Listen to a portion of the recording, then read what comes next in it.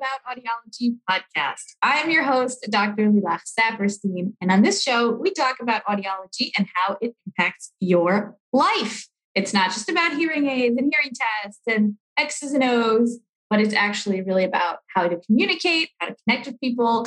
And I'm very excited to welcome today's guest, Dr. Brian Taylor, who is an audiologist and the Director of Clinical Content Development at Signia. And so we're going to be speaking about the latest and greatest in hearing aid technology, and also more about your history, your background, and your role with audiology in general, and particularly something that is very close to my heart and a big part of why I got into the field, talking about the stigma about hearing aids, especially for middle-aged, young adults, middle-age. I think there's a lot of stigma there. So welcome to the show. How are you doing? Great. Thanks for having me on your podcast, Dr. Saperstein. I appreciate it. Awesome. So tell us a little bit about your background in audiology. How did you even come into the field? Well, it goes back about 30 years ago. Like a lot of folks in audiology, I started off in speech pathology and found myself after one audiology class, more interested in the hearing component than the speech component for various reasons.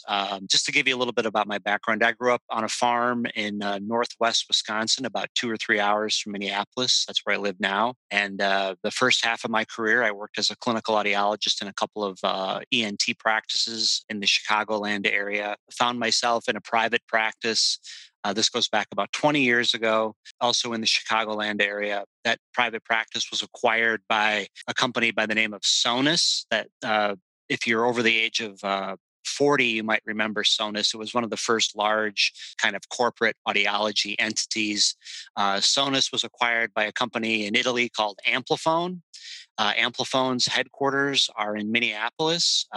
Amplifon also owns the Miracle-Ear brand.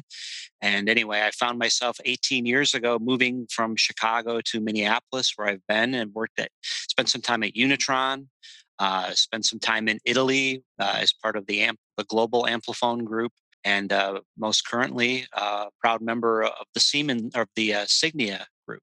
Anyway, that's my background.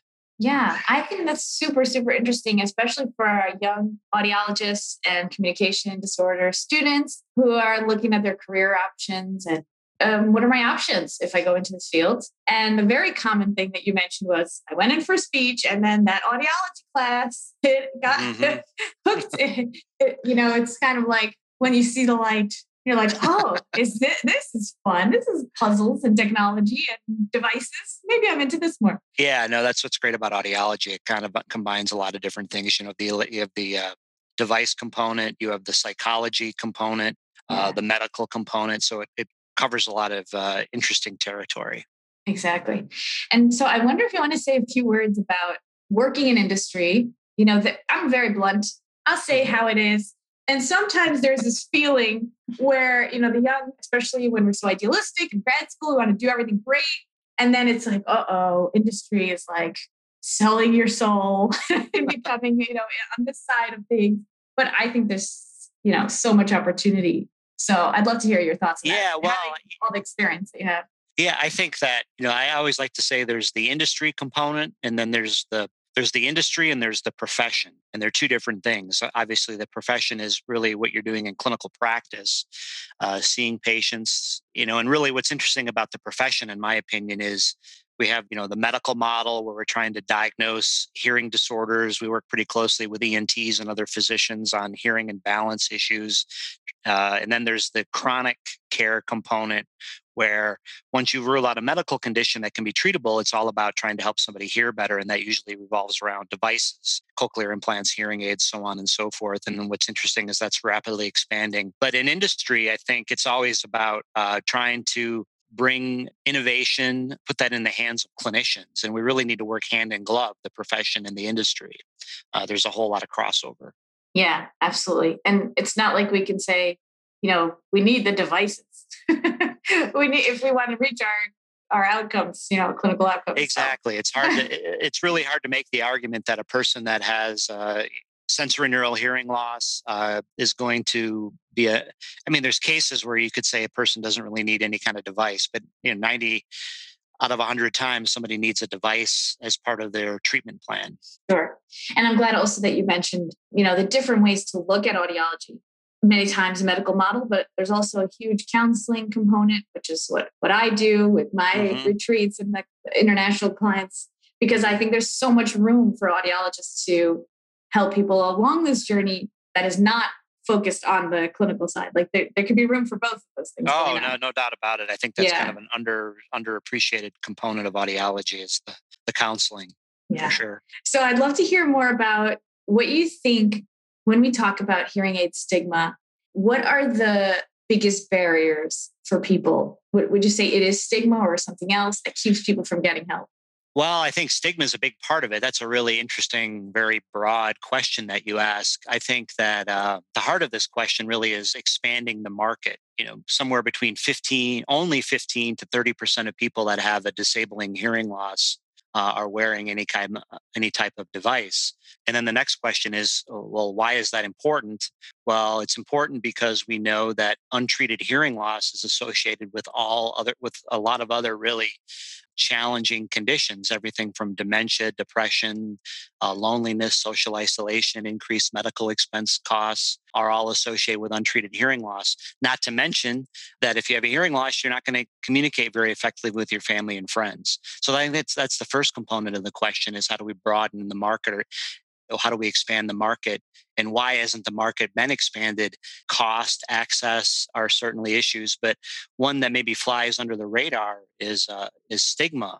And that's when I think about stigma, and you're probably familiar with the work of Meg Walhagen. She has a really a paper published maybe 10 years ago around stigma and how that's related to hearing loss. What I recall is there's a lot of, it's a multifaceted issue around ageism, somebody's perception of their own self-perception, their own inability to want to maybe get involved in the process because they don't like the way the hearing aids look. They think it's associated with being old and decrepit. And I think one thing I'm really proud of in my role at Signia is that I think we have brought to market some, I'll call them stigma busting devices that I think address this condition. One product that came to market a few years ago, one form factor is Stiletto.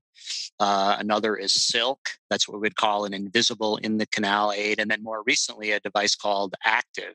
Those are all form factors that are designed and really geared, I think, to address the stigma issue. What you're saying is they're so small or sleek or hidden that they're not as seen? Is that where? Yeah, that's a big part of it. They don't look like hearing aids. In fact, we've done some we've collected internal data surveys that I hope that we publish sometime soon that show that a lot of consumers don't think that these products are hearing aids. They look at them and think they're more likely to be like an earbud or some type of a consumer electronic piece. Yeah. And I think that really helps everybody. Back to that, trying to expand the market. One way to try to expand the market is bring things into the market that don't look like hearing aids. Definitely. The last few years, huge for hearables and for lots of audio products, like the whole Alexa Echo ecosystem of, using audio. I mean, even before that with Siri, but, all this new stuff that's like a focus on audio across the board, it definitely brings more people into this. And also, the early days of Bluetooth when it was like, is that person talking to themselves or are they on the phone? Like no one thinks that anymore. It's very clear. Yeah, exactly. Yeah, and I think that anything that we can do to kind of, I think stigma gets in the way of the decision-making process for the consumer, the person with hearing loss. And if we can somehow eliminate that barrier, everybody wins. Yeah. And I think another element that I saw in clinical practice and also just socially is this feeling that people don't want other people to know that they have difficulty hearing or hearing loss. And the reason is because they don't want to seem like they aren't capable. But that in itself, like just that connection, it's inherently really, really ableist and wrong that there's any connection between your hearing levels and your intelligence. Go ahead. No, that's a really good point. I think that really speaks to the fact that of the profession working with industry to try to overcome a barrier, because we can bring a product to market that looks small. It doesn't look like a hearing aid, but then at the end of the day, when a clinician is with a patient, your counseling skills are really important to overcome that barrier, to your point. Yeah. And to remind people that people are going to know either way that something is up. Either they think you're aloof, or that you're ignoring them, or that you missed the joke, or, or you don't listen in meetings. Like, it's going to come out one way or another.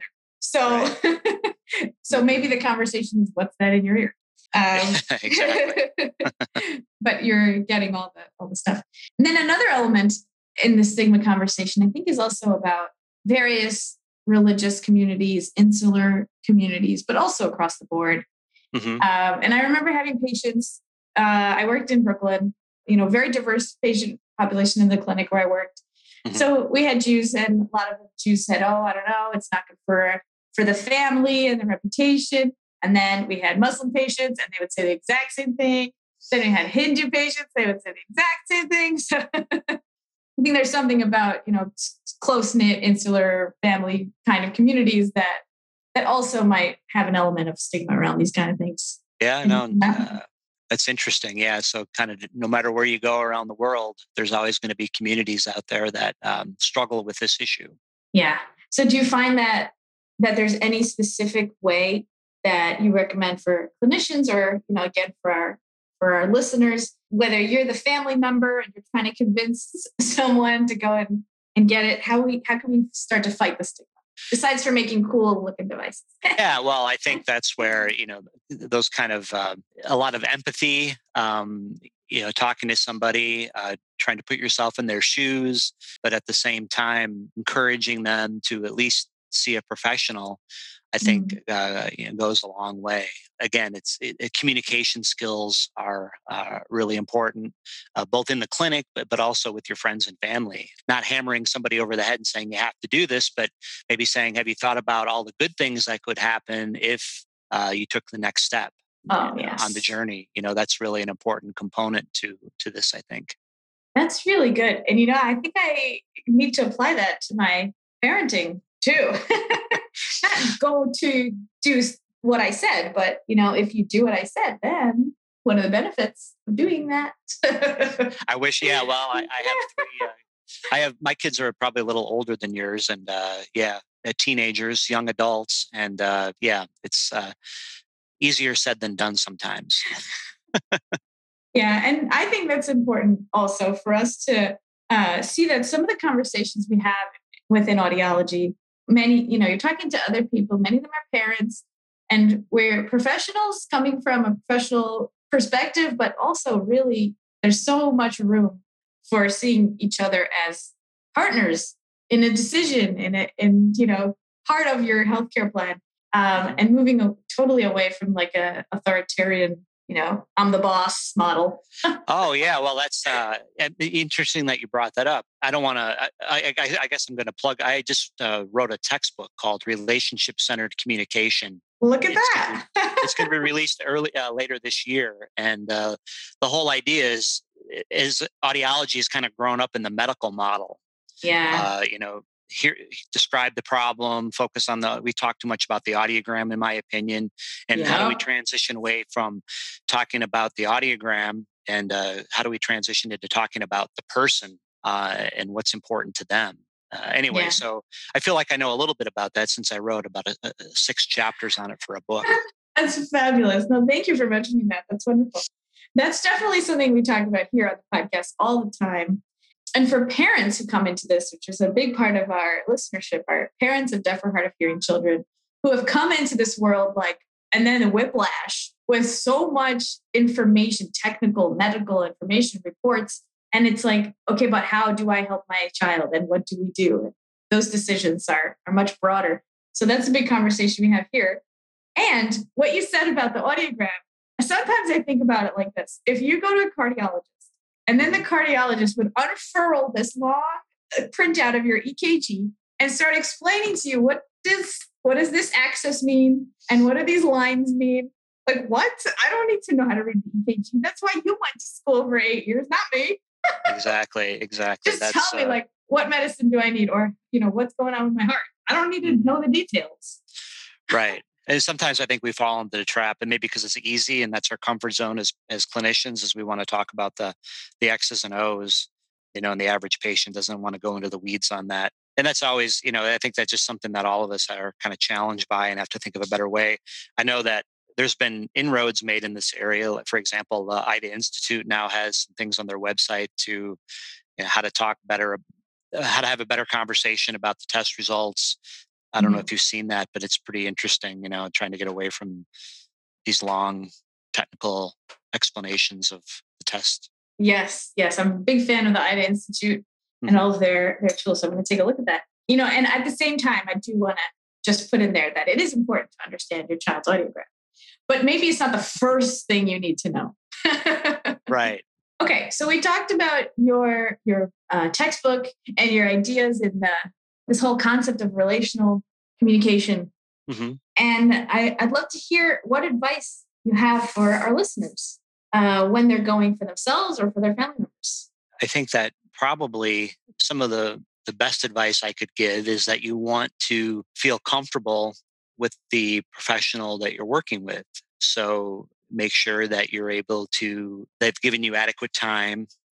Just like with any other medical professional that you're going to encounter, I think you don't want to ever feel rushed. You want to feel like you can ask questions. You want to at the pretty early in the appointment, you want to feel like the trust and rapport to be building. You want to feel like you're not being pressured to buy something. I think that's one of the real challenges in our profession, is that the way we define success is that we're converting people that don't wear hearing aids into hearing aid wearers, and there's an acquisition or a transaction process involved in that, which is all well and good. But I think that we have to really be careful that we don't try to push somebody into doing something that they don't want to do. And I think that it happens a lot with many chronic conditions, not just hearing loss. Mhm. So I think you want to make sure, if you're a consumer, you want to make sure you're working with somebody that isn't going to pressure you into doing something that you don't want to do. But at the same time, I think you want to work with somebody who's going to kind of maybe challenge you a little bit, because one of the issues around hearing loss, I think, is that people sometimes upwards of 10 years to get help. And during that 10-year period of time, they acquire a lot of maladaptive behaviors, and it takes a while to unravel those behaviors. And you want to work with a professional that's going to kind of, I use the word challenge, maybe it's not the best word, but you want to work with somebody that's going to help you overcome those behaviors, challenge you a little bit to rethink your condition, and acquire some better, more productive kinds of communication behaviors. And of course, the device is a big part of that knowledge and skills to use it effectively. So, what are some of those maladaptive behaviors that people develop? Well, I think that avoiding places because they don't want to be there, because they can't hear, they're embarrassed, because maybe they're afraid they're going to miss out on something, relying on somebody else to kind of be your communicator.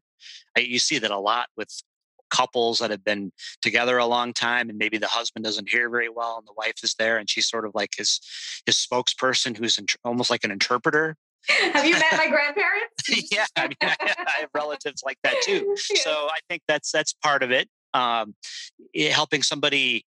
First, you have to make them aware of those behaviors, and that can be an Yeah. uncomfortable conversation.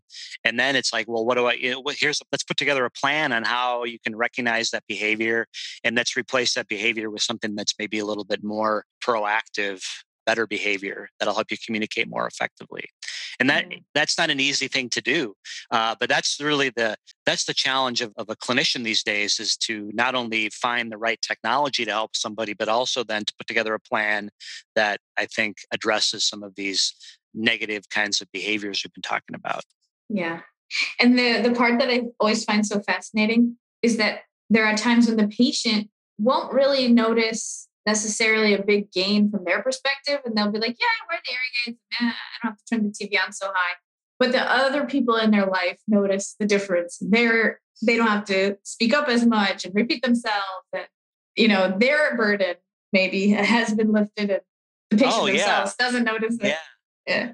Well, and I think that really speaks to why it's important when somebody comes into the office for some help from their clinician, that they have either a spouse, a companion, somebody they spend a lot of time with as part of that journey, because they can kind of reflect on how the use of hearing aids has not only helped the person wearing them, but also the individual that spends a lot of time with them. I'm a big believer that the companion or the communication partner needs to be involved in the entire process, goal setting, outcome measures. There are a lot of tools out there. One of your former professors, Barbara Weinstein, is one of the creators of the tool I think about, called the Hearing Handicap Inventory, that measures auditory wellness. And there's a patient version and there's a companion version. And you can do it pre-treatment and post-treatment to see how much of an impact the use of hearing aids, for example, has on somebody's auditory wellness, not only the individual, but also their companion. And I think that's a really important component to what we do in the clinic. Yes, Dr. Weinstein, the HHIE is huge. And what's so important about it is that it talks about what is the actual impact in your life. Like, what situations are you struggling to communicate or to hear? And that's totally where a lot of my foundation for learning all this and really seeing the patient centered. Totally. Yeah, no, I'm a big proponent of, I like that term, auditory wellness. I think that that's something you're going to hear more about in our field over the next decade, how important it is to capture somebody's auditory wellness pre and post treatment. That's a really good term. I haven't heard that. It's kind of a hot. There's been a couple of articles written on it over the last few months in like JAMA Otolaryngology, Ear and Hearing. For those professionals out there that read those journals, they have seen that. I think quality of life might be a better term, or a term that's just useful. Yeah. Okay. And I appreciate that, because for people whose primary way of communicating is auditory, it would be auditory wellness, but that wouldn't apply to everyone. So I appreciate that. Right. Yeah. So quality of life is probably a broader term. That's one that we use a lot at Signia when we talk about building hearing aids and how we want to impact people, want to improve their quality of life. Well, thanks for bringing me up to date. I need to catch up on that, the latest reading. You mentioned about bringing the communication partner, their adult child or their spouse or whoever's around, their aide, if they have someone with them during the day and stuff. So my question is, how has COVID impacted this, across the board, that people really can only come one at a time, or, that, do you feel like that implications of that are going forward? Yeah, I think that we're lucky. We live in an age where we can Zoom like we are now, or use whatever your HIPAA compliant virtual tool is. I think there's a lot of great things that, I guess it's what's the term that I'm thinking of here. It's COVID is a horrible thing, but there's a couple of maybe good things that will come out of it. And what I'm referring to is telehealth, remote care, the ability for a patient and their provider to kind of pick and choose. Do they want to conduct the visit in person, or do they want to conduct the visit in the virtual world? I think that there's some real advantages to having an option.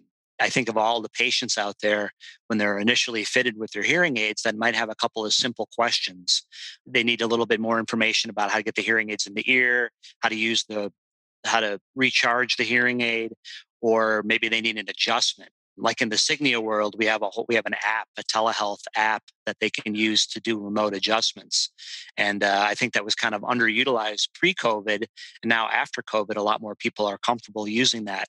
And it's a tremendous advantage for patients, because I think of all the patients out there that I've fitted over the years that they maybe gave up too soon because they didn't want to have to, it was inconvenient to come into the office for numerous in-person visits. And then they just kind of gave up. And now with telehealth, using a remote care app, for example, they can quickly interact with their provider and they get the necessary information they need real quick. And they're back on their way. And the hearing aids are more likely to be in the ear because of it. Yes, that's something we used to talk about when I was in grad school, which was, I graduated in 2017. So it's like already a whole new generation of new things. Like when I was in, it was the latest was the rechargeable batteries just starting out. And now, there's always new fun things like the intermediate streamers. That was also phased out around that time. Yeah, it's pretty amazing how much technology is every new platform, with every new chip, all the new things that happen. I mean, just a couple of years ago, to your point, there weren't too many hearing aids that were rechargeable. Now, I mean, for example, in the Signia world, we have an entire line of products that are all rechargeable. The runtime, the charge time is pretty impressive. You can get almost, like a full several days of use. You don't have to charge you just on a few hours of charge. It's pretty impressive. Several days now. Wow. That's news to me. Well, days meaning you're wearing the hearing aid, you're not wearing it 24 hours a day. So if you're wearing sure. But I think I remember it being like, if you charge it, you'll get 12 to 14 hours and you have to charge it every night. It's over, 24 now. I think or 60. I think we have some products that are around 60 hours. So look at that. It's pretty amazing. Yeah. I haven't been in a hearing aid clinic in quite a bit. So I'm behind on that. Thank you. And I think that's true for our patients too. Like if there's something that from 2 or 3 or 4 years ago, it's probably changed since then. See? Yeah. I mean, it's, you look at all the ways that you can use an app to adjust your hearing aid or to connect with your provider. You look at wireless streaming to your iPhone or to your Android. You look at machine learning and inside of a hearing aid to make adjustments in real time, or another application of machine learning in the Signia world is a feature called own voice processing, where the hearing, and this always blows me away. I find this to be really interesting. You can train the hearing aid to recognize the wearer's own voice. Mm-hmm. And when the hearing aid recognizes the voice after you've trained it, it knows to just turn that sound down.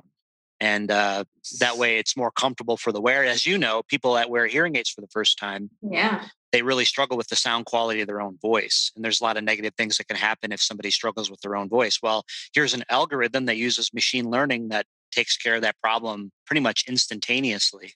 That is very cool. Yeah. So okay, I have a question about the remote programming app. Mm-hmm. When you talk about that, you mean that there's still an audiologist doing the changes, just doing it remotely. So it's not the person can kind of tinker, or can they, or both?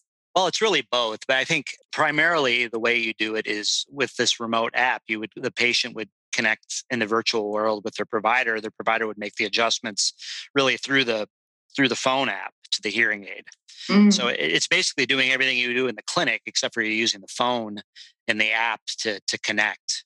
Signia is one of the only companies that has, it's called Signia Assistant, that uses another form of machine learning to enable the hearing aid wearer to make adjustments.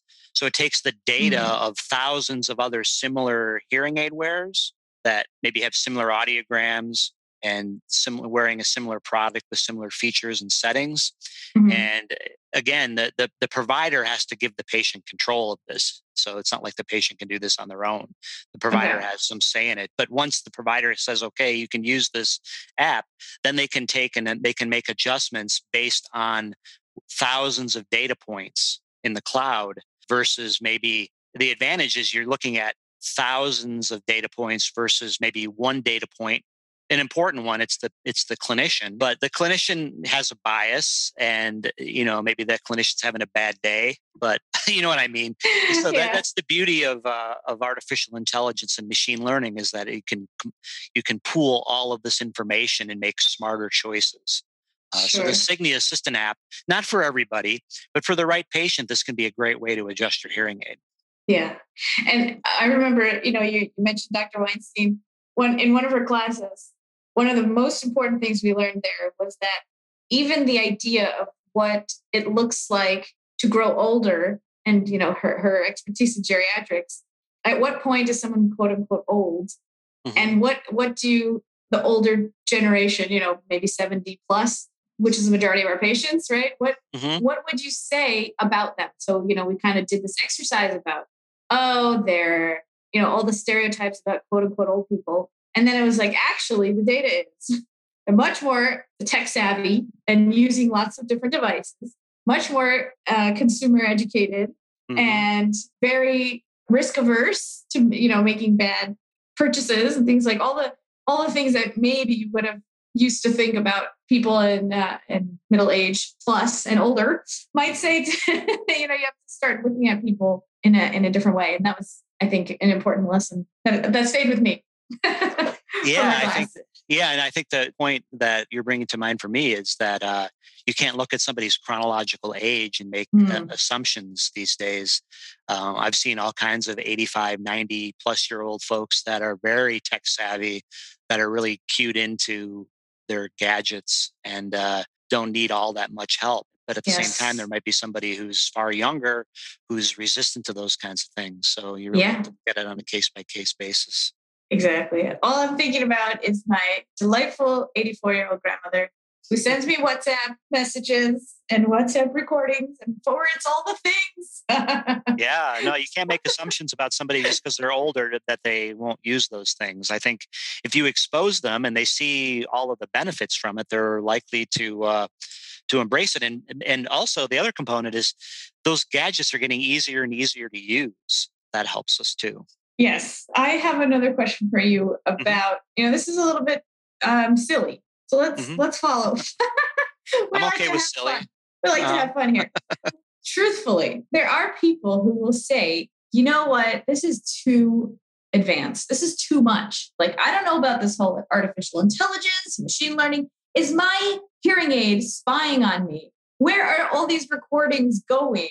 Like, I've actually had patients ask about the fact that there's a live microphone here. Where is this going somewhere? So I know it's kind of a funny thing to say, but it's a question people have.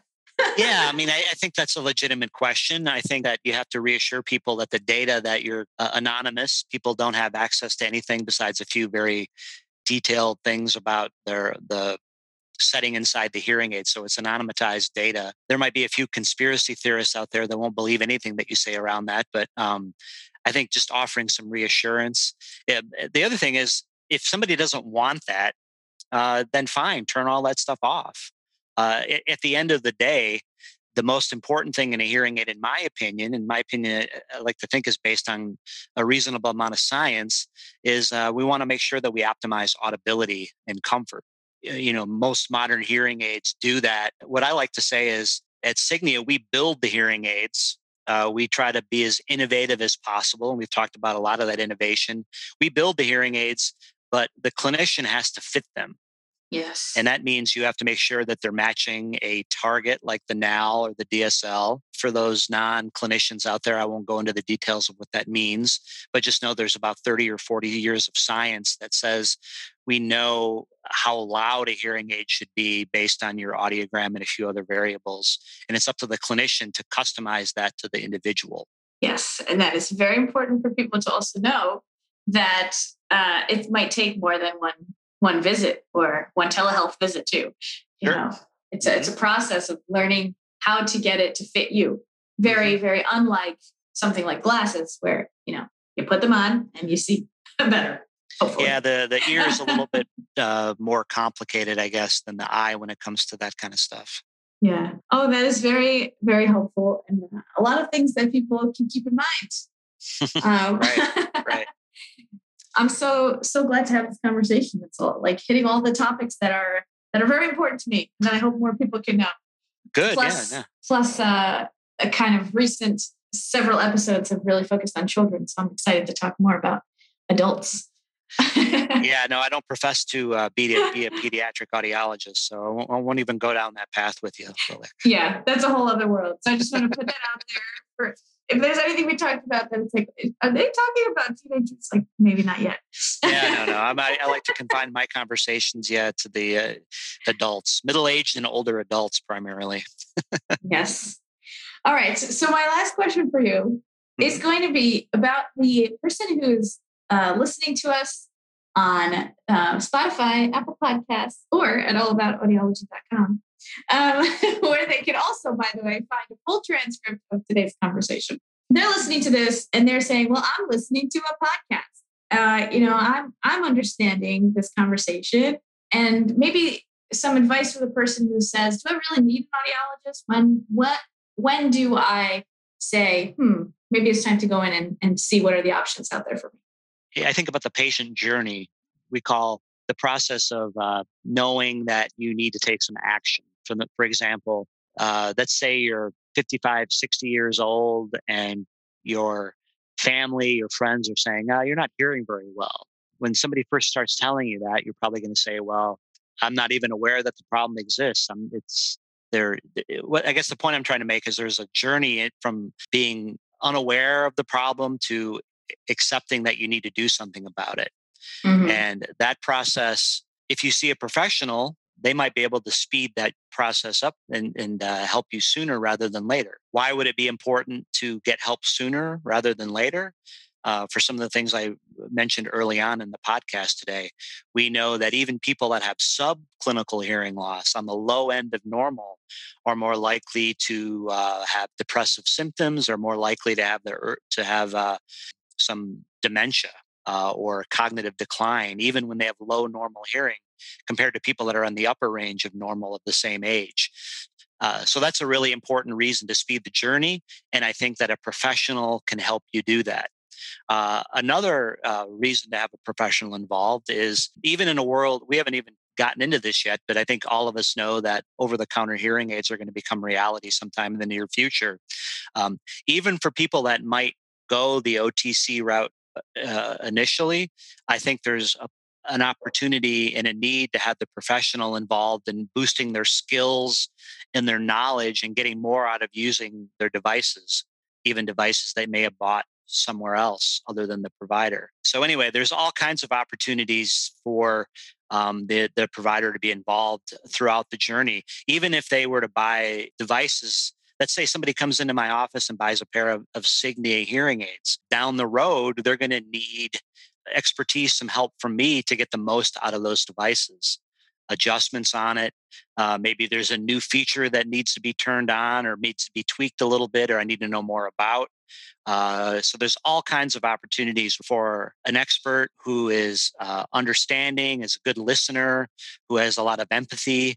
Those skills, even as hearing aids become more and more automatic, those humanistic skills never go out of style. Oh yes, that is a good way to put it.